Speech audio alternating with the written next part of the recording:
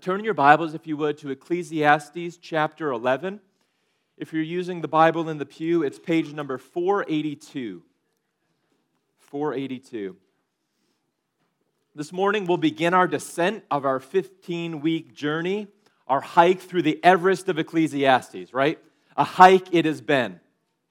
Todd has done a fantastic job serving us well week in and week out, hasn't he? Unpacking deep truths for us to sink our hearts and minds into, and bringing practical application to the forefront. And I can assure you from our midweek conversations with him, this has not been an easy task. He might even say, probably would say, this has been the hardest series he has ever preached. But we're just thankful and grateful for Todd. So can we just give him a round of applause this morning for serving us so well through this book? We're thankful to have him as our pastor, aren't we? So today we will work through chapter 11, and we'll start into chapter 12, and then Todd will wrap us up next week. We are almost there. Almost there. All right, so if you were here last week, we were looking at this topic of wisdom, and we saw that wisdom is ultimately a matter of faith. How you live determines who you trust. If you trust in yourself, if you trust in others, you'll be walking in what the Bible would call a worldly wisdom. But if your trust is rooted in God, if you're resting in Him, relying on Him, you get to tap into this otherworldly wisdom. The Bible calls a wisdom from above.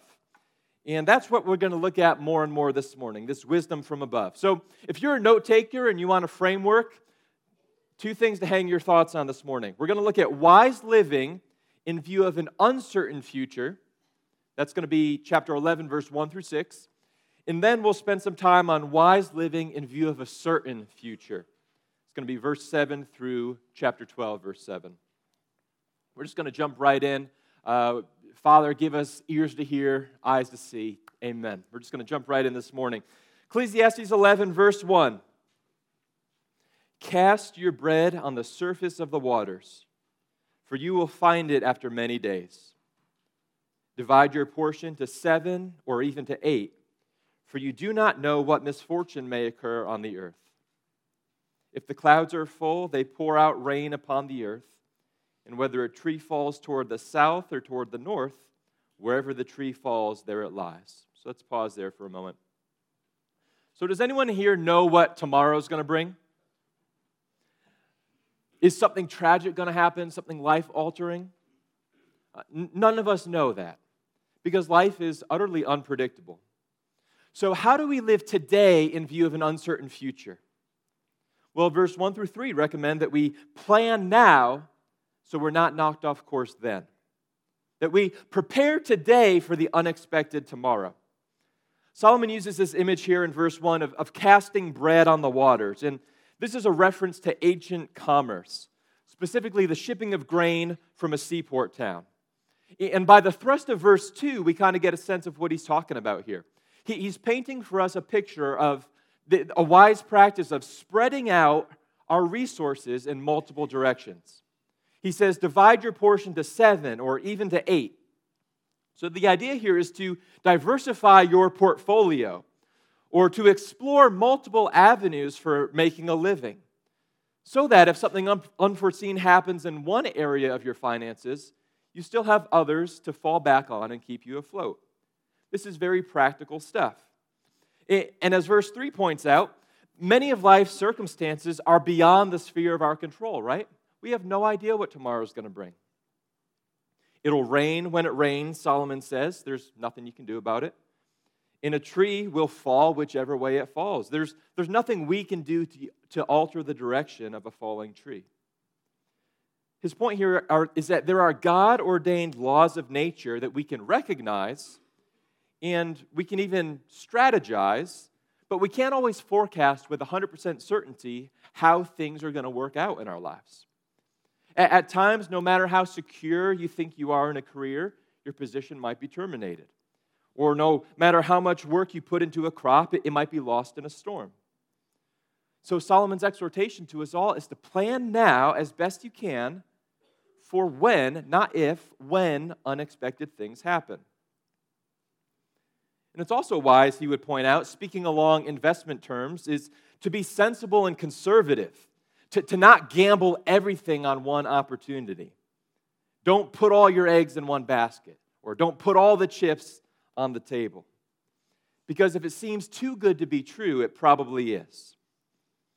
Now, by no means am I a financial advisor, though there are some in this church who are, if you need some help in that area.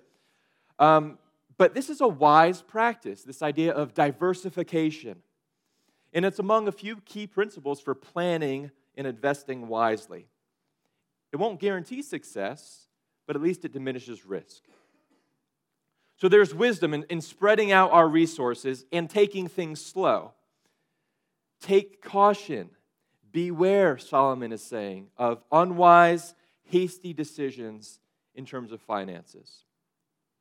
But that's one side of the spectrum. On the other side of the spectrum, some of us put all the chips on the table. Others of us go way too slow in certain areas. Some of us are prone to miss out on great opportunities because we become paralyzed by indecision, or we procrastinate, or we're just downright lazy. Look at verse 4. He brings our attention to this idea. He who watches the wind will not sow, and he who looks at the clouds will not reap. Just as you do not know the path of the wind and how bones are formed in the womb of the pregnant woman, so you do not know the activity of God who makes all things. Verse 6. Sow your seed in the morning, and do not be idle in the evening.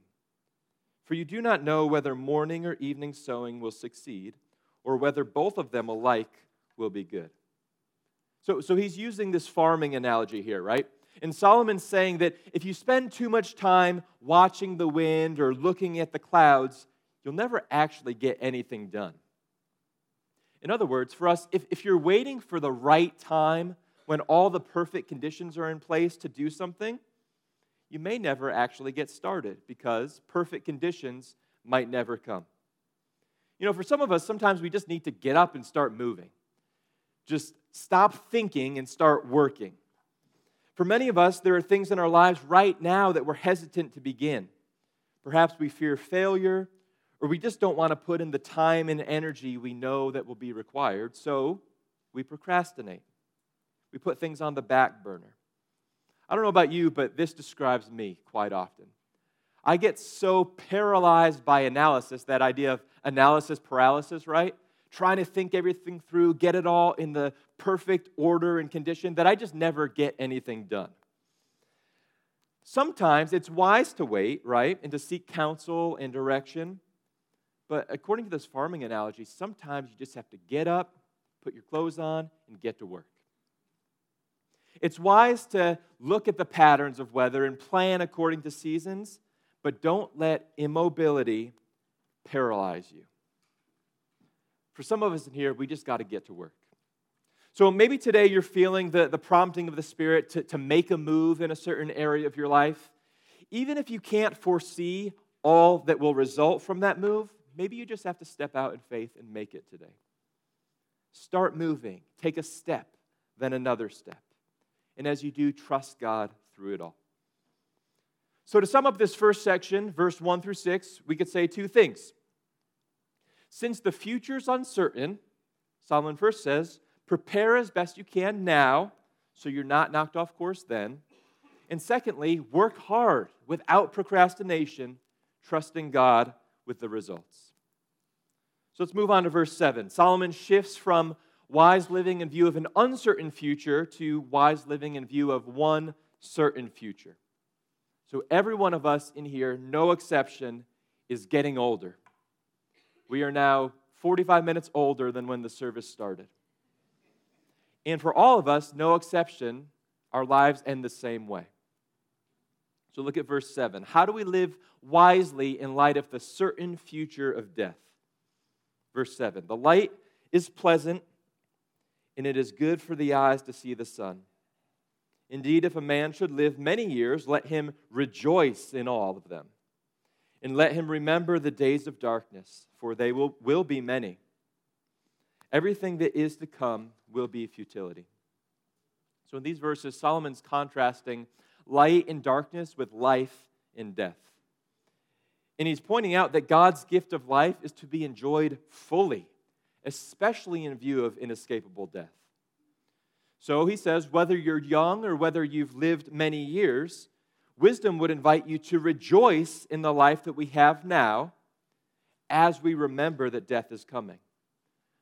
So for Christians, this rhythm of rejoice and remember, this is a key to wise living. And Solomon goes on to unpack what that actually looks like. So look at verse 9. He starts out talking to children, so if there's any children in here, tune in now.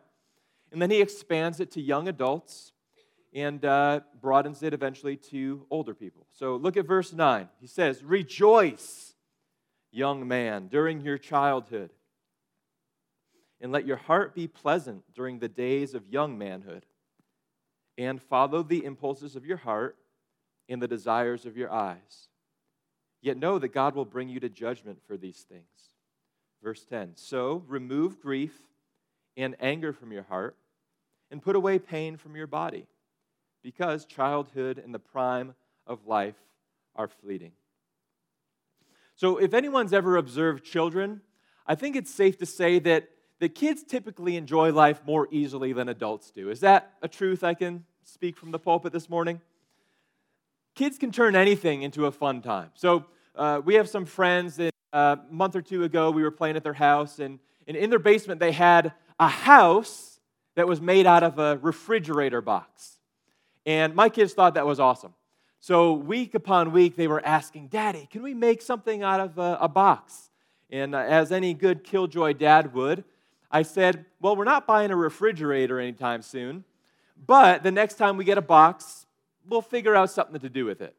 So a few weeks went by, and finally we got a box that was large enough to make a cardboard car. So we turned it into a car. And hours upon hours and hours of creativity and coloring and pretending were invested in that cardboard car from Target. Kids can turn anything into a fun time. What I see as a cardboard box that needs to be thrown into the dumpster, kids see the beauty of what could this be. Kids are naturally inclined to enjoy life, even the simple things. But then we start to get older and grumpier. And over time, we start to lose our ability to rejoice. We learn more and more as life progresses how to not enjoy life. It's probably due to responsibilities that mount up and pressure that increases on us to succeed. But over time, is this true? We find our joy capacity at an all-time low. And that's normal. But for Christians, that need not be the case. Those of us who are in Christ are invited to rejoice in the Lord always. And in case you missed it, he says it again, rejoice, Philippians 4. For Christians, rejoicing in God and enjoying the life that we have in God is inherent in God's design and desire for his people. So Solomon's exhortation to us, regardless of our age, is to rejoice. From the deep center and navigating core of our hearts, find enjoyment in life. Verse 9, look at it. He says, "Follow the impulses of your heart and the desires of your eyes." In other words, do whatever you want to do with all the resources you've been given. Whatever you see that is good, grab a hold of it. Eat it, drink it, play it, watch it, read it, hike it, build it, cook it, drive it. Whatever it is, enjoy it. But do so in light of the second part of verse 9. Whatever you do, do it with the understanding that God will bring you to judgment for these things. Now, if you were just to read that verse on its own, it kind of seems that God's a furrow-browed condemning judge, doesn't it? Enjoy life, follow your heart, pursue the desires of your eyes, but know that I'm going to get you. And I'd encourage you this morning, if that's your view of God, that he's out to get you, waiting for you to fail so he can condemn and judge you, I'd encourage you to challenge that view. Because the God of the Bible, if you read it, the true and living God is a God who is merciful and gracious. He's slow to anger. He's abounding in steadfast love and faithfulness. He forgives even when we fail. And if we'll accept it, he takes our guilt and our condemnation upon himself. God is not out to get you, but he is out to protect you from the destructive nature of sin. And the way he protects us is by showing us and leading us into the path of life, which leads directly to him. God's rules are not restrictive. They're an invitation to life. If you don't believe this, you need to start believing this morning, that God actually wants you to enjoy the life that you have. And a primary deterrent to that enjoyment is sin, which so easily entangles.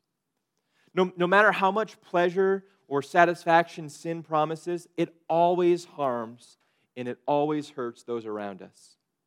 So Solomon says, follow the impulses of your heart, but if it tempts you to sin, just turn away. And follow the desires of your eyes, but if it tempts you to sin, run away. The reality is that proper enjoyment of life is only possible within the boundaries established by God. The best example, the only one I could think of this, is fire, right? Fire is a wonderful, beautiful gift in the boundary of the fireplace. It's warming, it's comforting. You can drink your hot coffee or hot cocoa with your family and just enjoy it. But outside of the boundary, fire is destructive and utterly devastating, right? Solomon wants to make sure that he's clear. Enjoy life. Do what your heart longs to do. Pursue what your eyes desire. But if it leads to sin, if it's outside of God's intended boundary for it, it'll actually rob you of joy rather than fill you with joy. So God is the most joy-filled being in the universe, and he invites us to experience joy in him. And then flowing out of the joy that we have in him, we're able to enjoy the good gifts that he's given us to their fullest capacity. So for the Christian, we enjoy God's good gifts, but our enjoyment doesn't terminate on the gift itself. Through the gift, our joy and enjoyment rolls up to God, the giver of the gift. So for example, we enjoy good food, we enjoy good drink, but as we do so, our joy isn't terminating on the meat itself or the cook who prepared it. Our rejoicing rolls up. It rolls up to God, and we find deeper satisfaction, enjoyment in God, the giver of the gift, as we enjoy the goodness of the gift. So I just have a question. What if more Christians actually enjoyed their life more than they do? You know, I think at times Christians get this reputation of being restrictive and repressive rather than indulgent. We're known for being killjoys rather than full of joys. And what if we were known for our indulgence in the pleasure, the goodness of God? We sang this morning, your goodness is running after me. What if we ran after goodness in God? What if we actually live to the fullness of joy that we've been offered? Right? Psalm 16, I think Todd referenced it last week or the week before. In your presence there is fullness of joy, pleasure forevermore. What if we as Christians rejoiced always? I don't know, but maybe our joy in God would be contagious. Maybe God would use our rejoicing to draw more and more people to himself. What if our joy was attractive and an invitation to life with God? God wants us to enjoy life, and we find maximum joy in him. But so many of us, even as Christians, are just prone to dwelling on the darkness, right? Are there any other glass half empty people in here? I'll admit to you, I am a glass half empty person. I can look at anything good and tell you 5 reasons why it's bad. I am just prone to dwelling on the negative stuff of life, and this robs me from the ability to rejoice. Look at verse 10.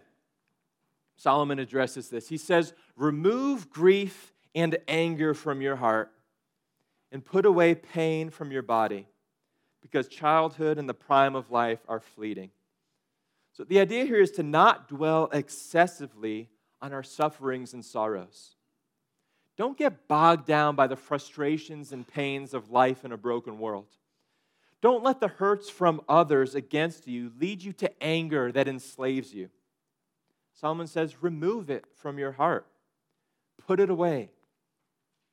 And I'd suggest a way to put it away, coming out of this Thanksgiving holiday, and Carrie even addressed it this morning, is to look around and be thankful. Spend your time dwelling on God and His good gifts, and let your heart be moved to thankfulness. You know, Todd shared with the staff last week a very helpful teaching on how being grateful actually makes us joyful.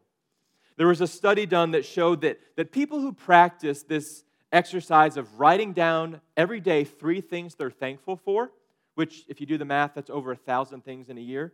People who did this exercise of recording their gratitude actually increased in joyfulness. This idea of lifestyle gratitude, if practiced, actually cultivates joy. So let's not spend our precious time and energy dwelling in the darkness. Let's work through our anger. Let's seek help in seasons of struggle and sorrow. And let's be those who help one another rejoice in the Lord always as we give thanks continually. And may our thankfulness increase our joyfulness so that the world can look at us and see, wow, those people have something that I need. So whether you're young or old, Solomon has said so far, enjoy the good gift of life. Enjoy it in God. Rejoice. And then chapter 12, verse 1, he invites us also to remember. He says, remember also your Creator in the days of your youth, before the evil days come and the years draw near, when you will say, I have no delight in them. Chapter 12, verse 2, before the sun and the light, the moon and the stars are darkened, and the clouds return after the rain. So we'll pause there for a minute. So like we said at the beginning, the reality is no one in here is getting any younger. And one day we must all face the inevitable restrictions that old age brings. And the way we do this, Solomon says, is by remembering our Creator when you're young and as you grow old. Remember Him and remember who you are in Him, created in His image, called and commissioned by the Creator with work to do in this world. And live your life in light of that. Verse 3 through 7 of chapter 12, Solomon begins to walk us through a series of metaphors that describe the aging process. And this is just a great piece of literature and poetry, too, if you're into that. Solomon just illustrates different parts of our bodies that over time just break down. Some of the metaphors are clear and obvious. You'll be like, oh yeah, he's talking about that. Others are a bit unclear, so I'll try to unpack for you some of the study that I did this week. So verse 3, he says, in the day that the watchmen of the house tremble. So here he's talking about our arms and our hands. Over time, they lose strength. And the mighty men stoop. Our legs, too, become weak. The grinding ones stand idle because they are few. You know, as we age, we start losing teeth. Those who look through the windows grow dim. Our eyesight starts to fail us, too. Verse 4, and the doors of the street are shut. Our senses gradually close. As the sound of the grinding mill is low, our hearing too eventually goes. And one will arise at the sound of the bird. We start losing our ability to sleep. And all the daughters of song will sing softly. This either means that our voices grow softer and indistinguishable over time, or that as we age, we just start falling asleep earlier. And both of these are probably true. Some of you are falling asleep right now. Verse 5, furthermore, men are afraid of a high place. This either means we develop a fear of heights as we age, or we start fearing walking upstairs, one of those two. And afraid of terrors on the road. This could either mean we start stumbling as we walk, or we grow increasingly fearful of travel on the road. The almond tree blossoms, our hair turns white. The grasshopper drags himself along. Our limbs, once so strong and dependable, now impair our mobility. And the caperberry is ineffective. We eventually get to a point where medication no longer helps us. So what a picture he paints in these 5 verses. Only one thing remains, and he brings us to that next. For man goes to his eternal home while mourners go about in the street. One day, we'll all pass on, and people will gather either in this room or somewhere else to remember. This is the reality for all of us, no exceptions. So what's the wise practice for us to live in? Verse 6, he says it again. Remember Him. So live your life in view of God. Remember who He is. Remember who you are in Him. Remember what He's done for you in the gospel. Remember Him before the silver cord is broken and the golden bowl is crushed, the pitcher by the well is shattered, and the wheel at the cistern is crushed. So these metaphors, bowl, pitcher, cistern, these are all receptacles for water, right? And the idea is that eventually those things crack and our life drains out. Solomon here is describing the total collapse of our bodies in the imminent wake of death, which is where he goes next. Verse 7, then the dust will return to the earth as it was, and the spirit will return to God who gave it. Here he takes us all the way back to Genesis 3, right? To dust, for dust you are, to dust you will return. So for each of us, no exception, unless the Lord returns, this describes our final day. If you're in Christ, you die, your body goes to the ground, and your soul goes to heaven to be with God. The source, substance of your eternal joy and gladness, you'll get to live with Him forever, in whose presence there's fullness of joy, pleasures forevermore. And if you're not in Christ, you die, your body goes to the ground, and your soul will go to hell, where you've chosen to live life apart from God forever. So this morning, as we begin to close, in light of this coming day of death, how are we to live wisely now? As Solomon does, I want to direct this specifically to young people, and then direct some application specifically to older people.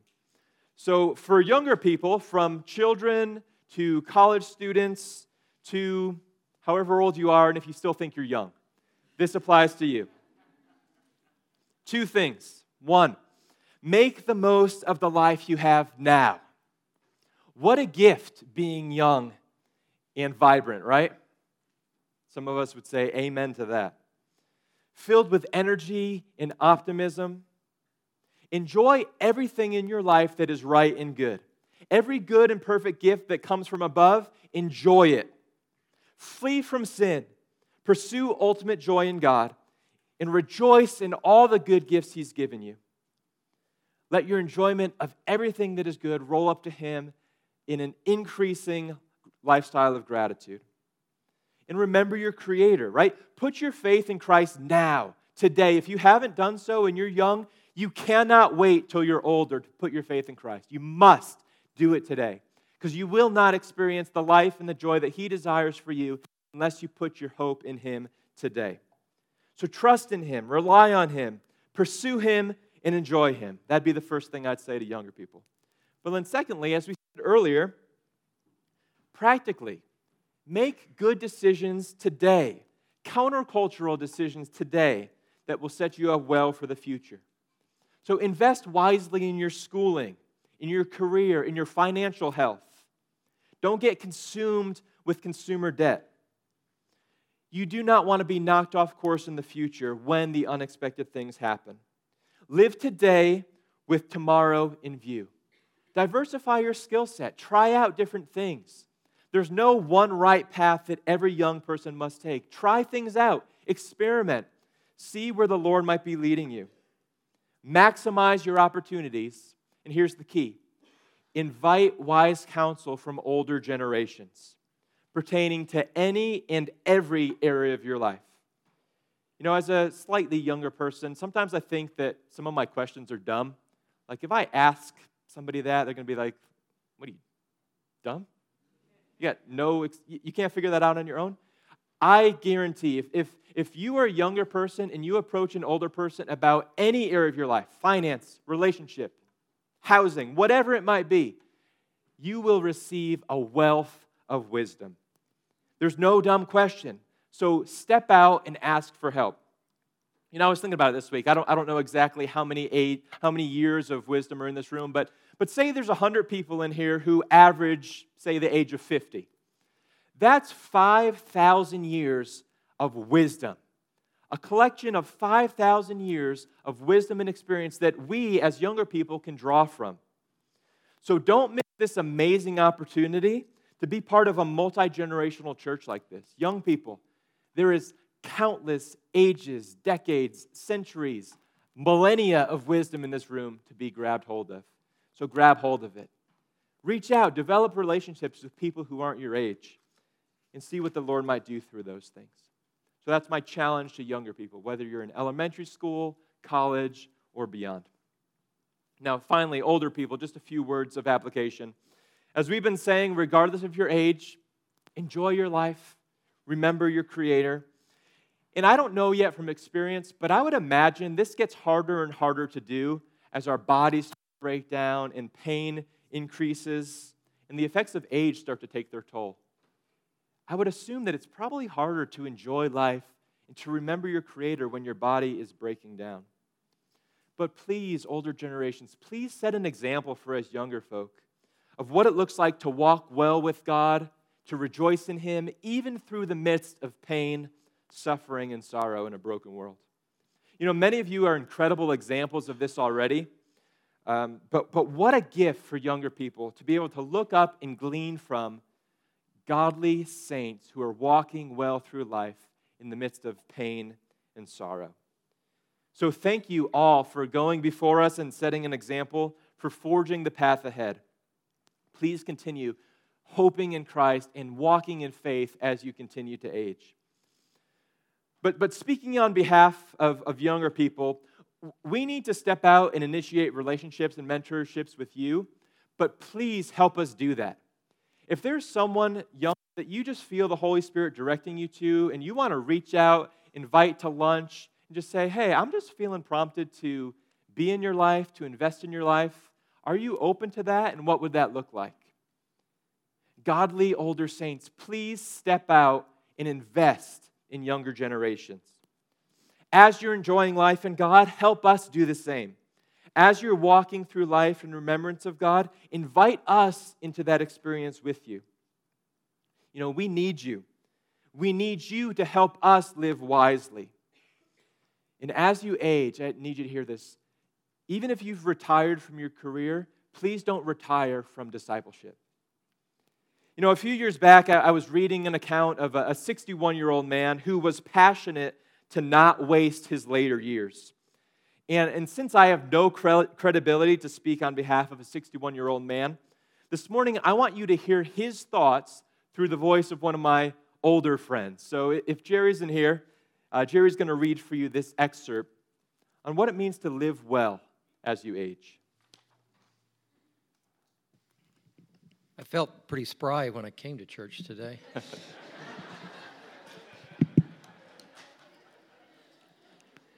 What will it mean to get old to the glory of God?